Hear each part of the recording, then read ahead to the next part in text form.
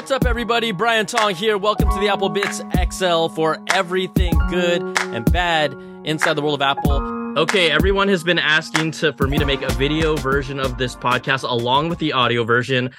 Look, sometimes I'm on the road, and if you're watching right now, you are seeing where Brian Tong grew up. If you're not, and you're just listening, you missed out. But special guest to join me in my bedroom as a young child, KTLA's Rich DeMuro, tech reporter extraordinaire. Rich, what's up, dude? Hey, that sounds really bad, but I just imagine you and I chatting about like all kinds of geeky stuff like Jurassic Park and like, you know, all your Star Wars memorabilia as kids. Yeah, I mean, right now there's some Star Wars on the other side. I've got literally every Spawn toy that came out. I've got a Star Wars poster. I got some NBA. Oh, here, I'm going to move. See that little collage there, Rich? Yeah. That was before Photoshop existed. That was handmade. I cut out magazine clippings of Chris Webber, my favorite player from junior high all the way through high school, and I made a handmade. Wow. Collage. This was before AI you could just ask for, you know, whatever you wanted.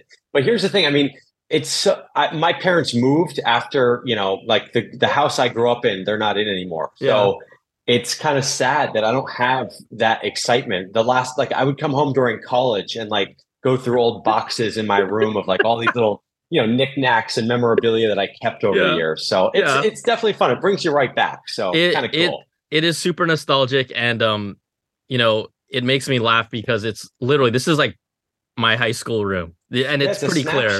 It's a snapshot in history of young Brian Tong. Oh, so good. So, okay, Rich, you know, thanks so much for joining us. Did you want to kind of tell people really quickly where they can find you? Also, I mean, you are hosting your own tech radio show, so please just let's get into a little bit. Yeah, tell people what you're up to. I love it. Okay, and you've been a guest, by the way, on the radio show. So it airs on the Premier Network. So on iHeartRadio stations, if you're in Los Angeles, it's on KFI AM 640. Saturdays from 11 to 2. It's called Rich on Tech, super easy name. And it actually airs across the nation, which is kind of fun. I don't know why they handed me the keys to this, but it's been a great show. It's every Saturday. And of course, you can get the podcast after. Just go to richontech.tv. And my social is @richontech. So enough about me. Let's talk about tech. All right, let's get into it. Okay, so this is the Apple Bits XL. So we're going to talk Apple, but we're also going to talk about another event that you and I were at. But I think the big news that kind of flew a little bit under the radar just because there's been so much tech news happening is Apple announced their recent earnings for the quarter. And guess what? Apple isn't necessarily immune to some of the economic slowdown that has happened across the industry. Rich, I know you have some kind of numbers just to give people a general idea of, you know, maybe earnings wise, how they're down and even in the different product categories. Yeah. So iPhone down 8% year over year. Mac down 29% year over year, iPad up 30% year over year, which I think is really telling about a couple things. And then wearables, home, and accessories down 8% year over year. So that's just for the quarter.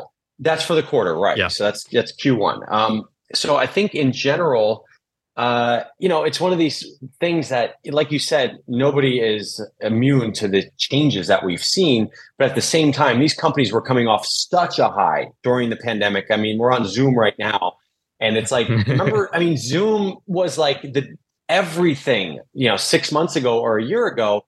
And at this point, you know, I use it a couple of times a month, you know, versus like several times a day. Mm-hmm.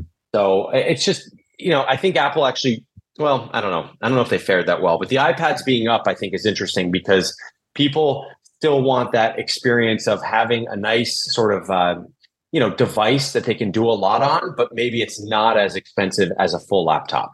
Yeah, you know, I think you make an interesting point because I'm surprised that iPad revenue was up. Just to give you an idea, because you talked about how iPhone was roughly 8% down, correct? So let me just at least give people an actual number. They brought in $65 billion this quarter versus the 68 they expected. So that's typically their target number. But you know, you did talk about how they're year over year down. iPad revenue, from a standpoint of how big the iPhone is compared to the iPad revenue this quarter was $9.4 billion. So you're looking at iPhone revenue, which is basically 7 times the amount of iPad. But to your point, the iPad showing some growth here that people, if you said, oh, Apple's down across the board, I don't think you would say, oh, I bet you the iPad category is up. Right. Well, I'd also be curious about the services category, because I know that's a big area of growth for Apple. And I know myself, like I'm subscribed to the Apple One, which is like, $33 a month, which, that's a significant amount of money. I've got I've got Apple Fitness. They've got the cloud storage. So as people get more ingrained in this ecosystem and they subscribe to more Apple services, I think that that's a huge growth area for Apple, because you've got the iPhone and you've had it for years. And some people are very hesitant to pay for that cloud storage. They're looking for a way around it, or maybe they're using a different music service. But as they kind of make things more appealing to kind of consolidate, that growth could be there too. So I think that Apple is still, iPhone still generates a lot of the revenue at Apple. And I know that's very, very clear to a lot of people. But at the same time, I think they've done a really good job treading very carefully into these other businesses. I mean, they do. Look, you look around, AirPods are everywhere. You look around, Apple Watches are everywhere. iPad is a standard tablet. And so it's just a matter of kind of like making sure that the iPhone stays competitive and people still enjoy that experience and want to upgrade sooner than later. That's the other thing they're running into. Also, whenever you see any stories, or you'll see these stupid hot takes where, let's say, even with economic conditions, Apple's iPhone sales are down a little bit, and you have the whole Apple's dead, Apple's going down. I'm going to tell everyone right now, every year you hear that. If the iPhone is like an S year where they just make improvements under the hood, which arguably totally refines that model, you hear, oh, it looks the same, they're going down. No. I'm sorry. You can. I've heard this for now, 15, 20 years. It hasn't happened because of the ecosystem and the user base that keeps it going. Also, let's not forget that if you look at, IDC came out with the smartphone shipment numbers for last year. And yes, last year was down. I think it was the worst year, negative 18%. It was the worst year in many, many years. But let's not forget that Samsung sold 260 million phones, or shipped 260 million. Apple shipped 226 million. Now, those numbers used to be very different back in the day. Apple has really narrowed that gap between the top phone maker and them. So they're still shipping a lot of smartphones. People, overall, the thing I hear is people love their iPhones. There's really not a person that you meet that says, I don't like this, I just use it, just because they really enjoy using it. And I think that's a huge advantage for Apple in this device. But again, it's how do you make people want to upgrade sooner than later? Because these things have gotten so good, people just keep delaying that upgrade for another year, another 6 months, another 12 months, whatever they need to fit their budget. I think you've seen how they've tried to entice people to upgrade more with really aggressive upgrade deals now, right? Through carriers. Before it was like, I'm just going to hold on to my phone now. You're like, it only is going to cost me $200 or $300 to make that upgrade. And you're that person who just always wants to have the new.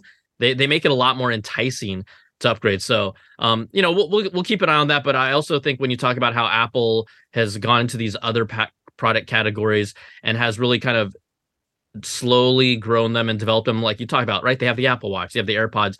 I think it's gonna be really interesting this year to see what happens with this rumored Apple headset. This is a category that is quite honestly still unproven to be a hit to the mainstream audience.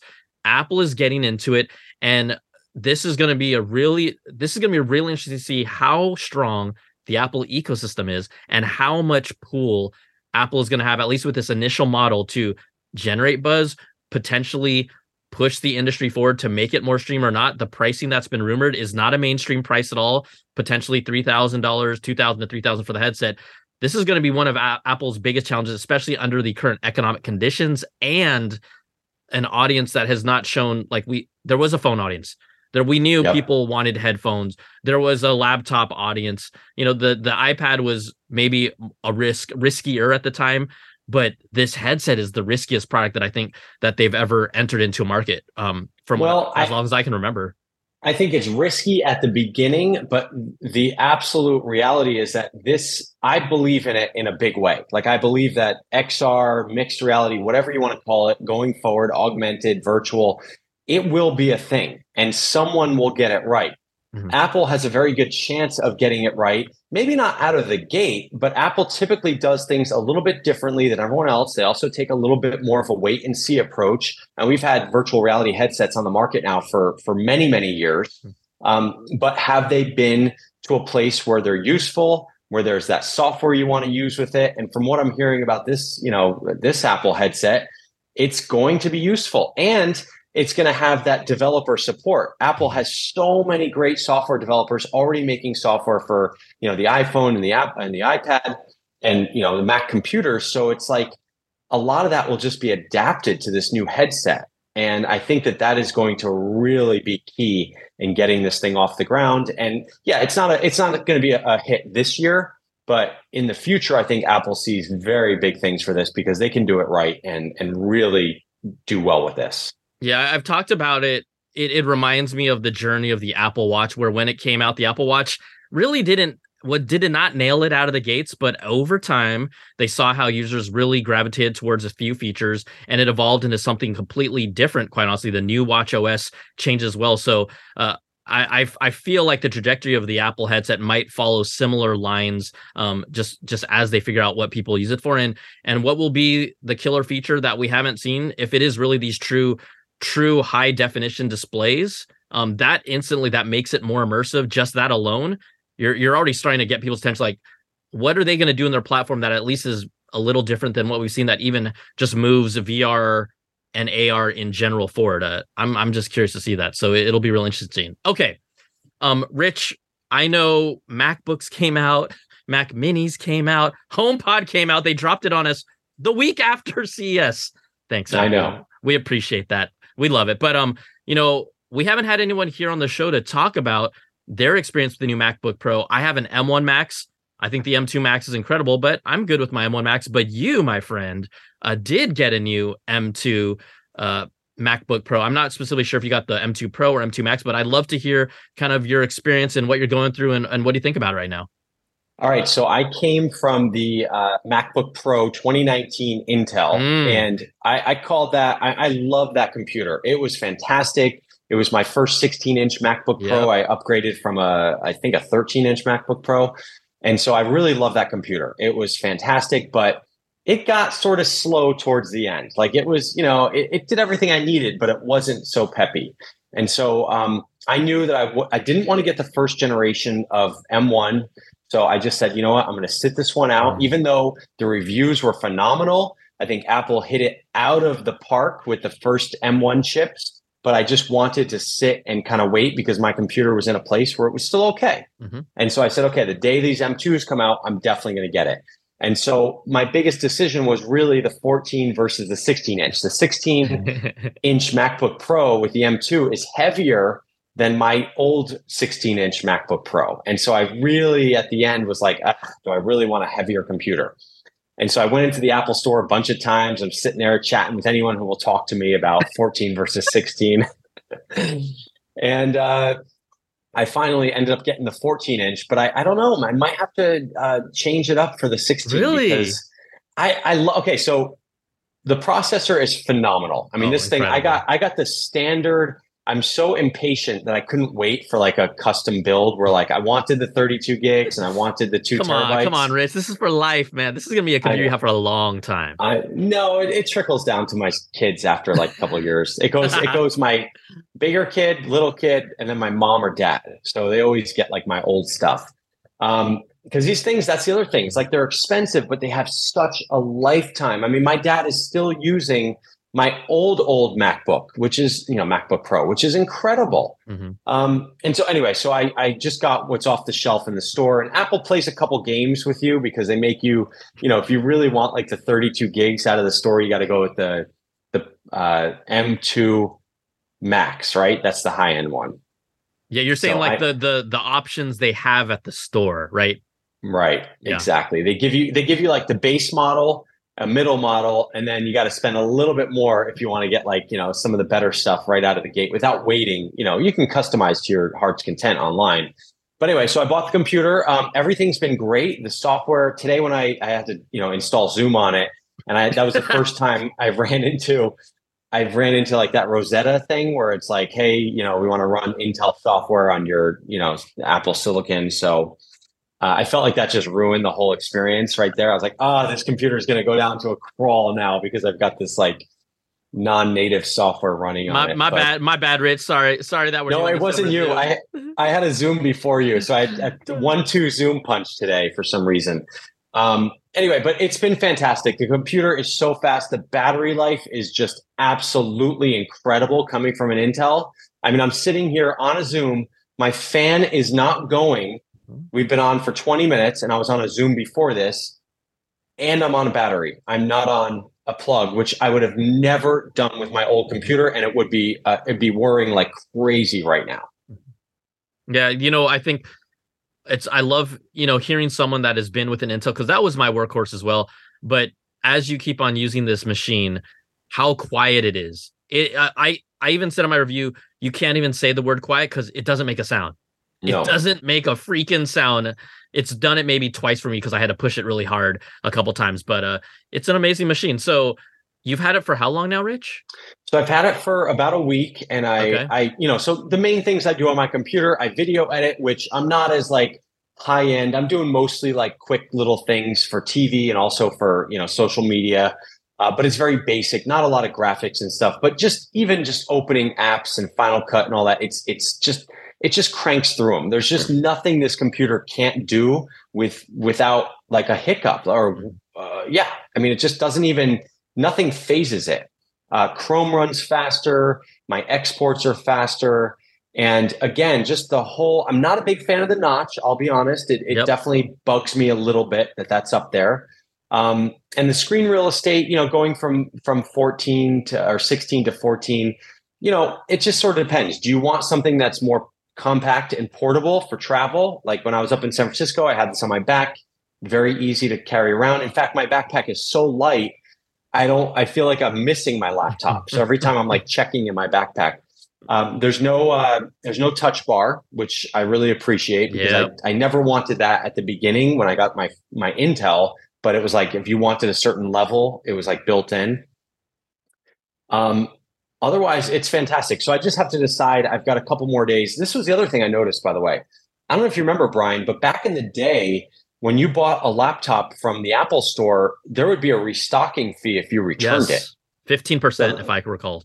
Yeah, I was looking at my old receipts, and I was like my last, a long time ago, it was like $160. Like it was like a certain percentage of the price, right? And so that's another testament to like, talk about Apple, like people, they have pros and cons about Apple, but I mean, that's pretty incredible that you can buy a $3,000 device and exchange or return it without any sort of worry within 14 days. I'm not even sure Best Buy does that. Maybe they do, but the Best Buy fans are coming for you, Rich. The Geek Squad is coming for you. You better be careful, dude. Do they have, I don't know, maybe, do they have restocking fees? I'm not sure. I mean, maybe it depends on the high value item. You do have obviously a certain return period, but when I've returned stuff, I haven't had to pay a restocking fee. And I returned like a big ticket item maybe like 2 or 3 months ago. So I think they've been good about it too. I'm just showing. But I think that's love. Great. Yeah. That's good for the consumer though. I mean, I think that's really like back in the day, you always had like, there were so many catches for like all these little things. And now, I mean, even with the airlines, like I was on Southwest, and it's like the fact that you can just book and change things. Like, I don't know. I like the fact that when things are easier for the consumer, it really does make a difference because you feel like you can take that plunge, get that computer, or, take that flight, whatever, and not be super worried about, okay, what's the catch here?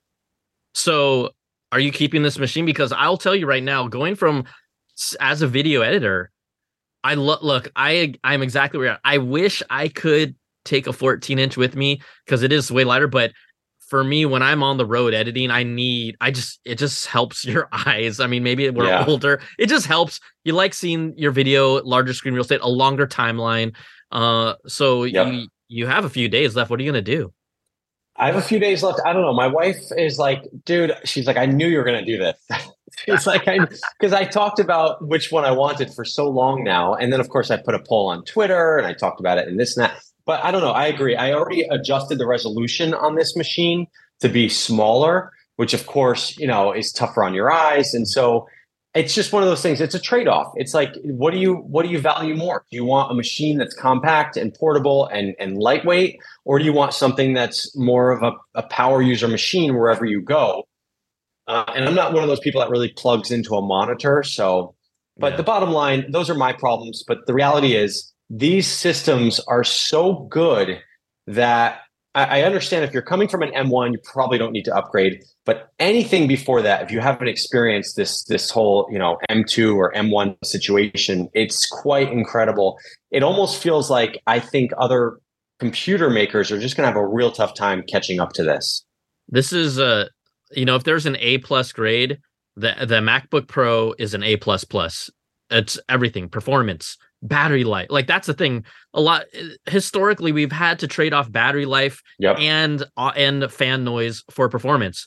That's not happening here anymore. It's incredible. I think the only person that these machines don't make sense for, but it's really interesting because there's a next generation of a lot of these, is all my nieces and nephews, they want a game. They want a PC that can game. I don't know where your kids are at with that yet, but they're playing Valorant, they're playing Fortnite, they're playing Roblox, they're playing all different types of games. Those are the main ones, but those games aren't on Mac. And even though the Mac does have the power to support some of those games, and it's not there. And so whenever all 5 of my nieces and nephews, they get it that a Mac is for creating content and it's easier to use and they see all the benefits. If you can't game on it, they don't want it. So it's really interesting to see this as they get older. I'm wondering, will they make a shift to Mac, or are they, because it's been so ingrained into how they've come up, is it more of a PC for them in the next 10 years? I don't know, but that's one thing that that's a hard nut for Apple to crack, because it takes developers who want to invest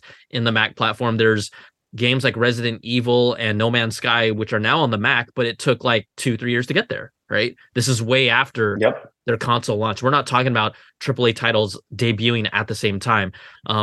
But it's not necessarily hurting Apple, but there's the biggest reason why someone doesn't get a Mac. Arguably the only reason that I know of is because you can't game on it. Well, and look, if you're looking for a gaming PC, you might be spending more, but I think the other is the cost conscious consumer. That there are so many Windows laptops that are much more inexpensive. But the reality is, even if you're just, people think of these as like a creator's machine or like someone that's in the, creative field. But I would argue that I think anyone with that MacBook Air, even at that base price point, that is going to be an incredible system, because let's say you're spending, a lot of people want to spend $500 on a laptop. That's kind of like in their head, like that seems like a reasonable price. And the MacBook Air is like $1,000, maybe a little bit less for the like $1199. Yeah.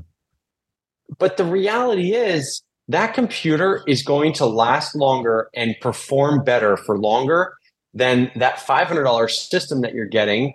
And I think that people just discount that time frame of, well, how long is this computer going to be really good? Like the Windows computer will be fine, but it's going to be frustrating after a year or so, maybe 2 years, whatever. But the Mac is really, it's a great experience from like start to finish. Like the woman across from me at the Mac, at the Apple store, I got to tell this story real quick. She was upgrading from a computer that was, pretty old. I think it was like 10 years old or something. But, and so I was kind of like walking her through, and she was telling me what she does. She was looking at the 16-inch MacBook Pro. She's like, I love the screen. I'm like, ma'am, you're fine with this MacBook Air if you're telling me, like, she said she Zooms with her kids and like, checks her email. And I was like, I think you'll be fine on the MacBook Air. But anyway, the best line was she was getting her, she liked the help that she was getting there to like switch over all of her stuff, like migrate her data. And the guy was like, hey, do you use Time Machine? Because that'll make life easier. She's like, oh yeah, absolutely. And he looks at it, he goes, well, Time Machine hasn't ran since 2013, so we might have to. She thought her computer was backed up, and it like I know he loved saying that, because like I was right within earshot, and I was like, I was dying. I was like, this is, because it's just, that's the average person. Like they see Time Machine in the toolbar and they think it's running, and they never check their backup, and it's like literally the last time it ran was a decade ago. It's so true. Anyway, I mean, I thought that was funny. the thing is also, we as tech reporters, and when we cover this stuff, we we are in this world where it's like upgrade, upgrade, upgrade, new thing, new thing, new thing. I really make it a point to try and ground myself in the brain thought of, look, would I love the new M2 Max MacBook Pro to make my performance a little faster than what it is? Yeah, of course I want the newest thing, but the actual consumer and like the rationale in my head has to say no, don't do it until you really, really feel it. Because I always think there's a point where sometimes a lot of tech influencers, they just upgrade no matter what, but that's not the real experience. That is not the general consumer's experience. No, that is at not all. even close. Actually, Not even close my at all, right? my experience of keeping the Intel for 3 years, I actually felt guilty as someone who works in tech, and I was like, I should be upgrading, I should have this, but like that was closer to the real experience. And 3 years, that's not even a real cycle. Like for a lot of people, it might be, I mean, 5+, way longer than 5+. Yeah, exactly. Easily. And do the math on a 5+. If you're getting a MacBook Air, let's say, and you're spending let's just say $1,200. I mean, you really keep that. I say 4 to 5 years. I mean, let's just say college for a student. I mean, do the math on that. It's not that bad of a deal. And I get it. It's a lot of money up front. Like if you're thinking about it as the price you're paying that day, but you really have to look at the long term of these things and the frustration factor of, you can spend $300 on a Chromebook or $200, but it's just not going to be fun after a little bit. Yeah, absolutely. So overall experience with the MacBook Pro, thumbs up, you're high on it, like you loving it? I think it's incredible. I think that I'm a power user, obviously, maybe not to the extent of what you're doing on your computer, but I call my computer the moneymaker. I really, because it truly, like, you carry it everywhere. It does everything. It is your companion in this world that helps you get things done. And so when I sit there and like spend money on a new computer, I feel good about it because this is what enables me to do what I do. And if you're wondering, like, what should I get? Should I get this? Is it the right time? I think that Apple being able to control everything from the software to the hardware to the chip, they have just made incredible strides that it's like the iPhone. I mean, it's the iPhone, but a computer. The iPhone is so great because they've made everything so efficient on that device. And it's kind of the same thing, but in a laptop form. And that was their dream, I think. Yep. I mean, this has been just building this chip line out has been in the works for like 10 years. They talk about when they were developing the chips for the iPhone, that was obviously their roadmap to eventually get to the point where they could put them in a laptop, and it, I don't want to promote it, but in Apple's MacBook Pro promo, I didn't know they were going to use it, but I said it honestly at the time. I said, they just changed the game. And it was true. Like, I don't say that stuff just cause, right? But you're right, they did. And it's a big deal to waver from like these trusted big names like AMD and Intel in the chip world, because that's what people know. Those have been, Intel Inside has been advertised for forever and ever and ever. And that was brilliant marketing, because it's like, well, if it doesn't have Intel Inside, like, should I really trust this thing? But the fact is, I think that just Apple has done a really nice job of making this work incredibly well. And I'm not even sure people, like the average person who's shopping for a computer, sort of realizes that just yet. Like they switched their own. Oh, that's interesting. Is it as good? Like, no, it's way good. Yeah. Before we move on, you made me remember, Intel Inside. Most of us, at least, can remember the chime, the dung dung dung dung. And I remember there was a time where Apple was using their own PowerPC chip. Yep. And Intel would decimate Apple with, like, no one wanted an Apple chip in their computer. Apple would always have to talk about the processor's pipeline, of how their pipeline to do tasks what allowed them to kind of, it was a shorter pipeline, I believe. It was either shorter or longer. I mean, this has been so long, but ultimately they were trying to make a comparison like, hey, our processors are just as good. No one cared.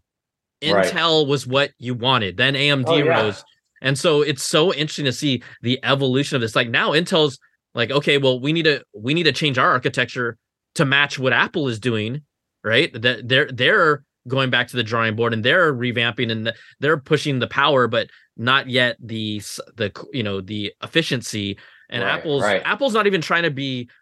Apple's chips are so good; they're not trying to be they could make it the most powerful chip, and our fans could be going on all the time, but they're trying to make it powerful and efficient, and that's this balance that is consumer friendly, that makes sense to a consumer, not someone who just wants to say, I've got the buffest machine. Well, how loud is your fan? How many battery hours do you get? So it's and also don't forget, we're going to talk about Samsung too, but you've got Qualcomm coming up here too, which, they're making a big kind of jump and dive into this world of like, they've taken what they've learned from mobile and now they're applying it to like these systems that are almost a mix between a mobile computing platform and a laptop. Because let's face it, not everyone needs the full-on, ability to edit video or to do this. And I'm sure you can with these chips that Qualcomm's doing, but most people just want something that's really easy, simple, lightweight, fast, and the battery lasts a long time. Mm-hmm. I mean, if you're doing email and spreadsheets and presentations, that's really what you need. And so they're coming up too. And we saw Samsung announce their laptops had some Qualcomm stuff in them. So that's another place to watch as well. Mm-hmm. Okay, we'll jump back to them in a quick moment, but let's talk HomePod. HomePod, a really interesting release from Apple. Looks about the same as the previous HomePod. For people that haven't seen my review, I went deep in it. I gave you guys and gals you did a great job. Audio samples, so you can hear for yourselves. I come to my own conclusions. I let you decide for yourself. I knew right out of the gates when I first listened to it, I could tell it sounded different. It didn't feel like it sounded as full, as well-rounded. I'm not even a bass-heavy guy. But from an audio standpoint, I can say confidently, for me, and again, people hear differently. People have different sound preferences. But I think generally most people, if you listen to these things side by side and I put them in stereo pair, the new HomePod doesn't sound as good as the original HomePod. These are more than just sound, but the HomePod itself has kind of been championed as like a really good sounding speaker, and it still is. It's just that I lean towards the original HomePod. So I'm just kind of curious. We're going to talk about more than just its sound, but what did you think about the new HomePod?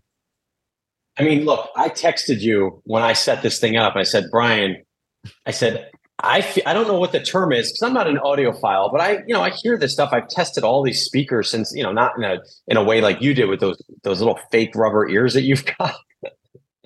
I'll tell you more about it in a sec, but keep going. Those are wild. But, I just listen to these things and have my personal preferences. I mean, when the Google Nest, like their little kind of bigger speaker came out, like I thought that sounded pretty good for like how cheap it was. Mm-hmm. The Amazon devices sound pretty good for how inexpensive they are. And I think what people want is, again, they want something that's inexpensive, but room filling that sounds more premium than the price you paid. And the HomePod kind of flips that on its side. It's an expensive speaker, and we're talking like Sonos level prices. Mm-hmm. But I think the first HomePod sounded incredible. And when I plugged in the second one and listened to it, I just felt like I had a setting off. I was like, wait a second, something's off here, because it sounded a little tinny to me. Like it was almost like I needed to adjust something. And I said, there's no way. And that's when I texted you and you were like, I kind of came to the same conclusion. And it just, look, I think if you're in just setting this thing up in your house and you don't really have much to compare it to, I think you'll be fine. I think there's other aspects to it that people obviously will like, but the HomePod first generation definitely sounded better. And I'm not sure if this is something they can fix with a software update or tuning. But that's where I stand. Yeah. And again, like I always have disclaimer. Some people are like this sounds better than that. We do have preferences of what we like. And when we talked about it sounding tinny, it just didn't sound as well-rounded. The original HomePod has detail in the highs, the mids, and the lows.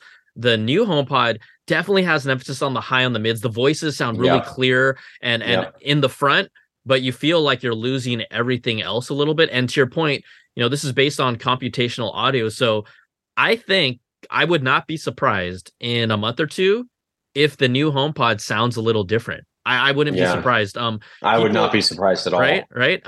Now, generally, reviews are like, this sounds great. And like we said, if you just set this thing up by itself and you have no point of reference, this thing sounds phenomenal. Of course, It's just that when you hear something that's more, I'm making up a word, phenomenal or you're like, wow. And it kind of speaks to how good the original HomePod was and how fine-tuned it was. It has 2 more tweeters, it has 2 more mics, but even just from a hardware standpoint, having 2 less tweeters, 5 versus 7, that's got to change the sound composition to somewhat of a degree. I don't think you can just take 2 tweeters out and just be like, it's going to sound exactly the same. So, it's going to be interesting to see the new HomePod, right? People were saying, hey, can you do head-to-head HomePod 1 versus HomePod 2? And I did. They're like, do it through Apple Music. Well, honestly, I did. I just didn't want my review to be an extra 30 minutes, but I tested everything. And even if it was spatial audio through Apple Music, HomePod 1 to HomePod 2, I came to the same conclusion. Not only did my fiance, who was blindfolded for the test, came to the same conclusion. And the audio samples that you listened to, and even that you personally, Rich, in your own home listened to, came to that same conclusion. So, and it was a quick conclusion too. So it's not like, I don't feel like it's this like, hold on, let me hear this song. Let me hear that. Hold on. Let me just like one more time. Like, no, every single time I came home the other day and I just, I said like, H Siri, like play some, music. And it was like, okay. Oh, wow. That even did it. Oh, great. Here we go. You're in the Apple ecosystem, baby. Yeah.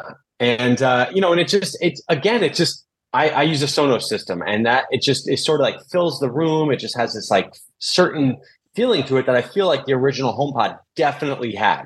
In fact, I think the original HomePod was maybe mistimed. It came at a time where it was so much more expensive than all of these cheap smart speakers that came out. And so when people saw it, like even the most dedicated Apple folks were like, I don't know, like I'll deal with this Echo, that's like $99. That sounds pretty good. And, I'll just wait and see. And then they came out that $99 HomePod Mini, which also sounded incredible. Mm-hmm. And now you have this one that's $299. So they're back up to that higher price point. And it looks great. If you have an Apple TV, it's like, to pair it with an Apple TV, it's like a really cool system.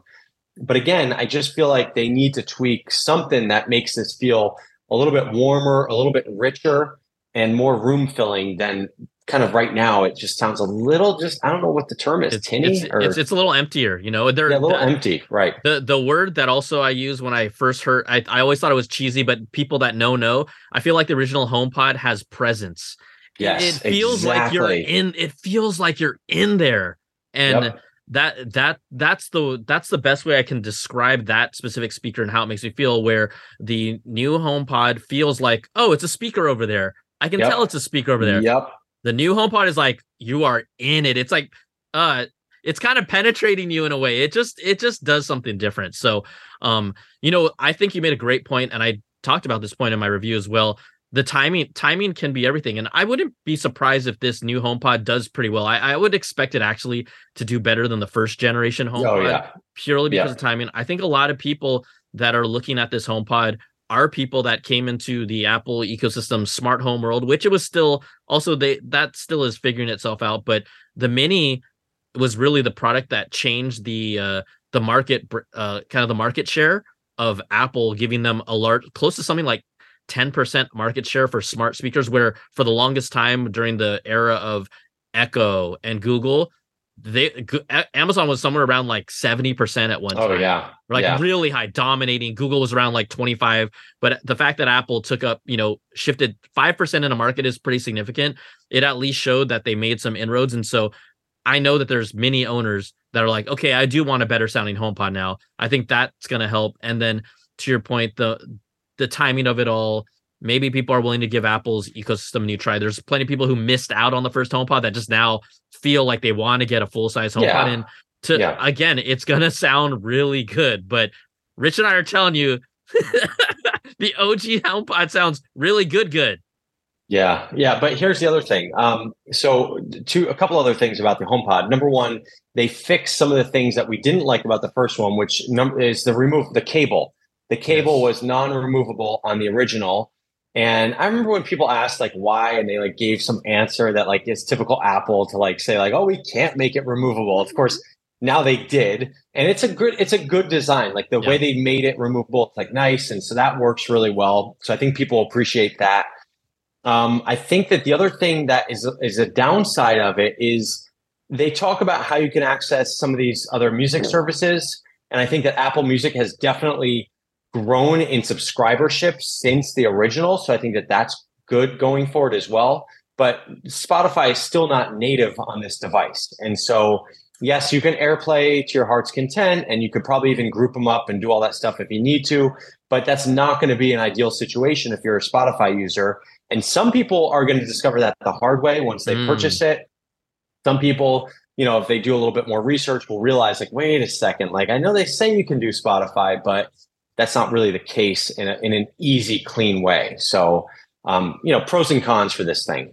Those are really good points. I think also what I talked about is from a smart home support device, the Matter platform is now rolling out. There are more devices compatible with HomePod, but all the big players, Amazon and Google, are part of this Matter consortium and group that is collaborating, but none of the Google Nest products are still able to talk to HomePod yet. None of, like, when I say none, I'm saying the Nest thermostat, the Nest cameras. You know how many people have those? A lot. Oh yeah, a lot. Oh yeah, it's like OG. That was like those are like the original. Those are like the two things that are just in my house that are still like the original smart home devices I got is the cameras and the Nest and the thermostat. And so, but this Matter thing is huge, by the way, because this is really like, it's going to change everything when it comes. It's like all the smart home stuff was like siloed at the beginning. And now the fact that it's finally all coming together and like the makers realize like, let's make this better for everyone. I think that is going to be a huge win for consumers as well. Yeah. So as that continues to get the support rolled out, I think that's going to help Apple a lot, quite honestly. And so we'll see. Do you personally have any reason to get a new HomePod, or you're good with where you're at right now? I'm good. I have Sonos throughout the house, and we didn't even talk about Sonos. Sonos is a major. I know. Like they became the Apple of the speaker ecosystem. Quite honestly, they did. But the problem is their voice control to me is not very good. It's actually horrible. So, like I came home yesterday, and this is kind of testing stuff. I came home and I said to the HomePod, like, just play me some music. I didn't even say what kind. And it just said like, oh, here's something you'll like. And it was just perfect. And then I said to the Sonos, I said like, and I don't even know what the phrase is. I think you said like, hey, Sonos or whatever it is. And it only works with like Amazon Music. And I forget what the other one is, but I'm not a subscriber. And so I called out like an Amazon specific playlist and it was like, I am sorry, I don't know that one. I'm like, really? And so I just got frustrated. I went to the app, and I think that's the biggest downside. I don't think a lot of like mainstream consumers are looking at Sonos because it's so expensive. Yeah. But it's one of those things where like if you built your collection up over the years, like I have, it's just kind of a nice thing. It works in every room. I've got my sound bar. And so, with all that said, I think again, the HomePod is positioned in this place where it's super easy. And since it plays nicely with your iPhone and an Apple TV, if you're in that world, it's a really nice purchase that like, oh, I've got great sound. And if I want to get two of these, if I want to get crazy and spend $600, like I've got really, really good sound in my main room. Plus I can get minis in all the other rooms. So I think that, they have a chance now because people are like, oh, Apple's putting some juice behind this. Yeah. And I wouldn't be surprised. I mean, I think they do need to make one, and I'd be really intrigued by it. I think they need to make something even above the HomePod, a screen HomePod, like a Nest, Google Nest with a screen and a speaker. And as Apple's Matter platform gets all this more compatibility, then they can really start giving us some sort of really nice touchscreen layout to control. What about a dock? Like, how Google's coming out with that Pixel like dock? What about? I mean, they already have the iPad. That's really all they need. Absolutely, I'm on board. When I saw that was genius. Yeah, it is genius. And I think that if anyone's, look, a HomePod speaker, what would they call it? Home base? Maybe. I'm just saying, you pop it in and HomePod it's Ultra. Like, Rich, come on. HomePod Pro. But here's the thing. They could even make a play for, how eco-friendly it is. Because you take your old iPad and you recycle it they can sell like it can accommodate like all the old iPads. And so you slip it in this thing and it's like a dock cradle, whatever you want to call it.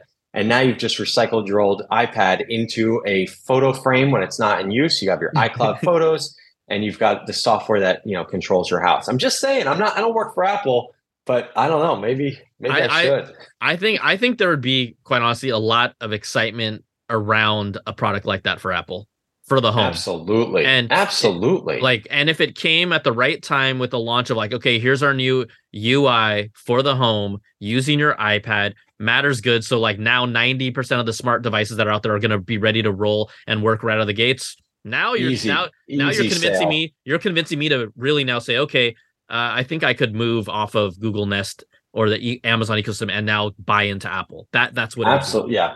100%. That's a missing piece right now. And I think a lot of people are in, sort of our boat where it's like, you've got a fragmented reality of like, okay, well, I like the Nest because it's got my Google photo collection. I like, my iPhone because it's got this on it. I like the Apple TV because it's simple and it's like clean, but then people like the Echo because they're cheap. So, I mean, it's like, you've got this whole like, fragmented thing, which is great. I don't think that you need to have like everything the same, but I'm just saying like Apple coming in with a product like that could really make an impact because so many people have iPads. This thing charges your iPad. It sits in there all day, kind of like with the Pixel. I mean, it's not like a new idea I'm having here, but for Apple, it really makes a lot of sense because there's so many iPads out there and they're just sitting on tables being charged when they're not in use. Why not make this a dock that charges it and controls your home? I think if they're not working on it, I would be very, very surprised at this point. If they're not, they can send all royalties forward to the Rich and Brian podcast, and we will be gladly. We're totally down to share that. We'll divvy it up. Yeah, the Apple's watching everything we do. Okay, they are. Okay, so let's shift off Apple because you and I got together in San Francisco. I love this. I see you more than some of my friends growing up because we're always at tech events, which I mean, we're friends, but it's funny, right? I see you more than some of my closest friends growing up, but we were both at San Francisco for Samsung Unpacked. So I thought they did some really cool things. So I kind of wanted to hear your experience and what you thought. The new S23 lineup, the flagship is the S23 Ultra, and then a new Ultra laptop from Samsung, which I thought was kind of pretty intriguing. So I'm going to let you kind of spit on that. I mean, look, I think that, oh gosh, I don't know where to start. I mean, I think that Samsung played it really safe this year with their phones. I mean, it was the 200 megapixel camera on the S23 Ultra, like great. And I am, I have the phone, so I've been using it and testing it. And I will say, I do think that the camera, like I took a video of my kid last night, I took two things last night. I took a low light picture that I've taken at my dinner table, like a lot. I just take like a picture of the family eating dinner and like I test all the phones with that picture. And then I took a little video of my kid. And I'm not kidding. Both of those pictures look like the best I've ever seen out of a Samsung. And quite honestly, like rivaling what the iPhone will do. And so I think that they definitely did a good job with the camera. I'm still testing that aspect of it, but it's different than iPhone. iPhone is just a different beast altogether. It's this thing that has become such an ingrained part of people's lives. I don't really think there's a lot of people sitting there going, oh my gosh, I should switch to a Samsung. And for Samsung folks, I think that, part of it is if you need a new phone, like it does a cool new thing or it's got a new upgrade, whatever. But the reality is the downside, I think, that Samsung is running up against is Apple's iPhone does so many things. Like you've got the Apple Watch, which is super slickly integrated with the iPhone. And now you've got this whole idea of like the car crash detection and the satellite response. I mean, those three things, Apple Watch, car crash, satellite SOS, are like three huge features that I don't think the Android ecosystem has just yet. I mean, yes, the Pixel has the car crash stuff, but I don't know. It'd be hard. It'd be tough for me to switch and be like, oh, I'm going to give up like the ability to have satellite connectivity anywhere in the US if I'm ever stranded for this phone that like may take better pictures in certain circumstances or, whatever. Well, when you talk about the Samsung S23 Ultra taking better photos, it definitely does because the actual processor, the new Snapdragon 8 Gen 2, has better and more powerful photo AI processing. I haven't been able to see it because I alluded to this earlier, Rich, but I did go to the event, but they did not bring a phone for me. What I find that so funny because I talked to a couple people there that were like, oh, they're looking for a sample. Like, I feel like some of these companies give out sample devices like candy to some people, like the gift from Google. Have you ever seen that hashtag? Yeah. Oh, I mean, I've been a part of that hashtag. Oh, you have? Yeah. Okay. You know, yeah, it's look, it is first world problems, but I will just say as a creator who goes out to these things, and it part of the reason why we pay for our own way to go out there and stay there and cover it, which is fine. It's part of what we do. But it's also because we're investing that because we're like, oh, we're going to come back with the device. And you're going to be first to have this thing. Yeah. That right. you can get yeah, exactly. Like I mean, and it's, that is a valuable thing because people, I mean, these companies put us in a position or put consumers in a position where they do these splashy events, they get all this buzz, and then they've got this pre-order window until, the certain day when you can get the phone. And so consumers, and by the way, the prices are better during that pre-order time. Mm-hmm. So consumers have this kind of like, it's going to be an extra $150 if I don't order it now. And that's why they need people like you and I to like have hands-on with these things to let people know, like, here's what I'm thinking. Like for this phone, I'll be honest, like after, 3 days with it, I can tell you that it's a solid upgrade. Like it's a fantastic, like just the sides of the phone alone, the fact that they made this easier to grip in your hand is like phenomenal to me. Now I get it. You're going to put a case on, but that case is going to be more squared off on the edges. It's going to be a more comfortable phone. This is a big phone. These Samsung, the S23 Plus and the Ultra are big, big phones. Anyway, so the point is, I think the buzz that I'm seeing from everyone that has the device right now is saying like the same thing. Like these pictures are looking pretty good. Like these videos are looking pretty good. And so I think that's important to have them early, like you said.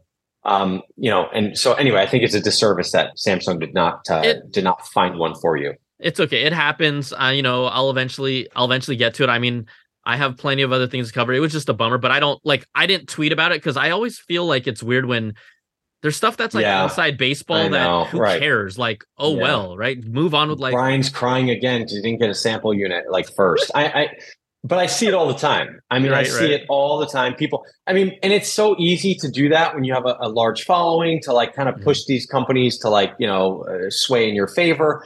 But I don't know. It's like you take the good, you take the bad. I mean, you get all this Apple stuff that I don't get. Like, I'm not sitting there crying like when Apple doesn't, like I wanted a M2 laptop to test out before I bought it, but I didnn't get that.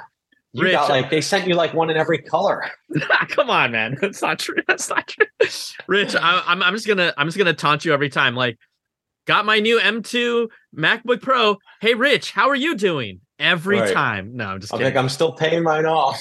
Yeah, but I really think they pushed a lot about using this as a legitimate creator tool because we've seen, right, the people that got early access to a lot of these devices are people that are using them to at their their high potential, right? Content creators, we know how big of a deal. Look, even young people, my nieces and nephews, and they're like friends.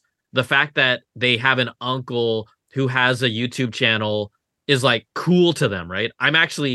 Luckily, I'm cool to them, but that's something that from the top, even as a grown person, it's fun to be able to create content. It's a lot of work, but these are the people that really do have influence on how these devices are perceived. And so what I find interesting is that, look, you sometimes bring baggage to different platforms, any platform. Samsung for the longest time has had baggage like, their photos are overexposed. They don't look as natural. They boost the saturation. They're not as good as Apple photos. Well, guess what?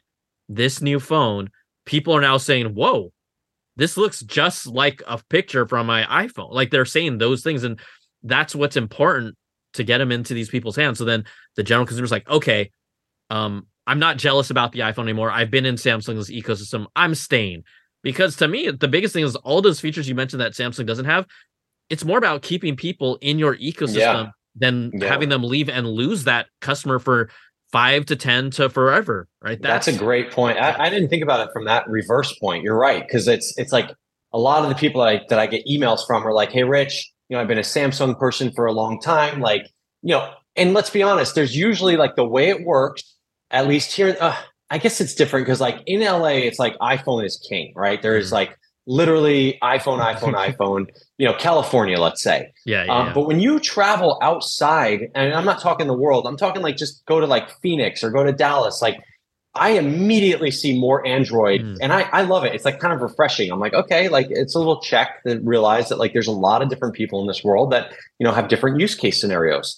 But again, I didn't think about it that way. Of like, yeah, Samsung needs to keep these people in their world and continue to evolve these phones to make sure that they don't deflect to Apple. And then once they're in that Apple world, their friends are like, oh, cool, now you're on the Blue Bubble, bandwagon.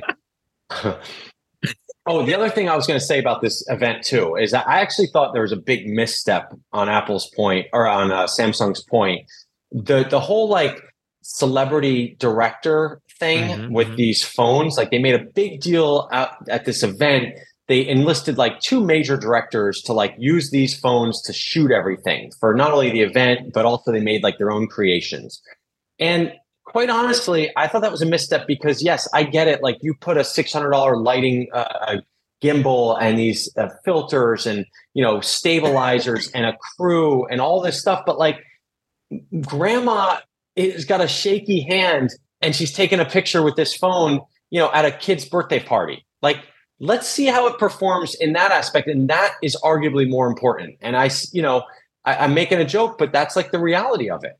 And Rich, so I thought, go ahead. No, finish your thought. Sorry. No, I just think they did themselves a disservice because I'm sorry, but I don't care what these directors in Hollywood are doing. Like I want a good picture at my kid's birthday party. And that's the reality. And that's where it needs to perform. And I think that what has made Apple so amazing is like prosumers are using this device to like, we shoot stuff for TV on the iPhone. But at the same time, that anyone can pick up an iPhone and take a really good picture in like a split second. And that's what I need to know about this new phone. That's a great point. And it's just not the sexiest thing, right? Hey guys, like, could you imagine a company branding, your grandma can take great photos versus like Ridley Scott, director of it might be refreshing. I think this would be a great marketing campaign. It's just regular people taking. Actually, you know what? Apple's already done it. Don't they do that like billboard campaign where they put like they blow off shot on pictures? Hashtag shot on iPhone is Samsung doesn't have a campaign like that where people rally around it. And the fact that Apple put them on billboards, it's like how about this? Yeah. You and I could potentially get a photo on a billboard that has apples, and that's cool. And they should do where the next campaign should be where someone takes a cool picture on the iPhone or video. They send it to someone on an Android. It comes through with like a like a postage stamp, and then they blow that up on the billboard. Hey, you know what? Samsung, like, remember they didn't really push it as hard this year, but and I really feel it hasn't resonated with consumers. And I swear to you, when Apple puts a better optical zoom in their camera, everyone's gonna freak out. Samsung has a 10x optical. 10x zoom. It's incredible. It's incredible. It's an incredible tool to have. And again, I go back to that kid at the play. Your kid is in the play. You didn't get the front row. You're 20, 30 rows back.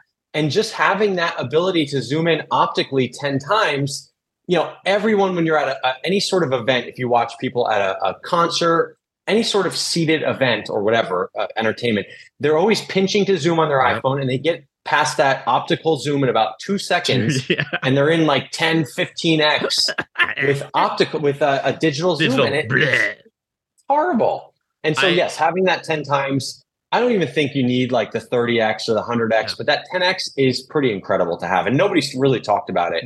I just don't get.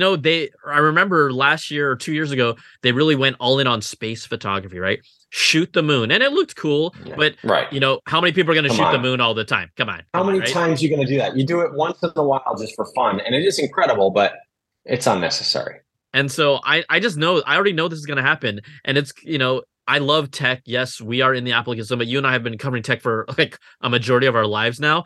And it pains me to know that this is a legitimate competitive feature advantage that when Apple does it, people are going to go. Apple might even do a 5X. Apple might even do 5X optical. They're going to go crazy. And I'm excited when the Pro Max went from like 2.5 to 3X, weren't you? Wasn't that?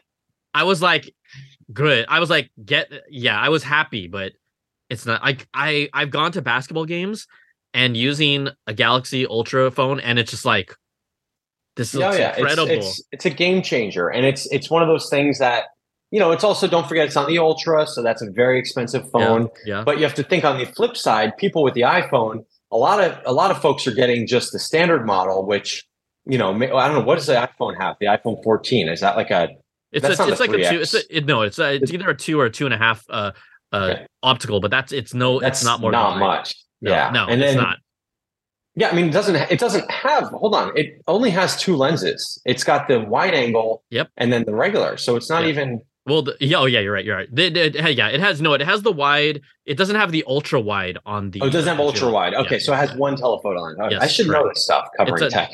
There's so many things, dude. Honestly, it depends on the day. There's so many things that are thrown at us. Our brain becomes mush. Yeah, it does become. It's like, and also it's funny because a lot of it is like cramming for a test. Like when the phone comes out, every single spec of every single lineup because you're going to be talking about it, and then after like 6 months, when you settle into a device that you're using or whatever, you kind of like that stuff fades away. And I'm like, wait, because someone asked me, because this phone has 200 megapixels. Someone's like, hey, how many megapixels does the iPhone have currently? And I was like, wait, I should know this. I'm like, 48, I think. And, they're all because they just changed that, so I was like, because it used to be what, 12 or 16? 12, it was 12, 12 for like the longest time. For many, many years. So anyway. It's fun, but I like what Samsung is doing, and I feel like everyone will talk about it, but at least here in the US, the iPhone has so much power, has so much pull, so much marketing muscle. And Samsung still makes a great product. It's just the way that people how they perceive it. It's also like, don't discount the ecosystem. It's really never. I mean, honestly, if Apple made, and Apple knows this, there's two things that Apple is really, really good at, and that's the iMessage situation here in the US, at least. And also the Apple Watch, the idea that they don't let that work without an iPhone, you can't just like activate it on its own. Number one, I mean, yes, I know you can do the family setup thing for your kid, but like as an adult, like I want the best like fitness, sports watch, whatever, and that's the Apple Watch. Yep. Maybe I want to mix and match and just have the Apple Watch, but also have the new Ultra.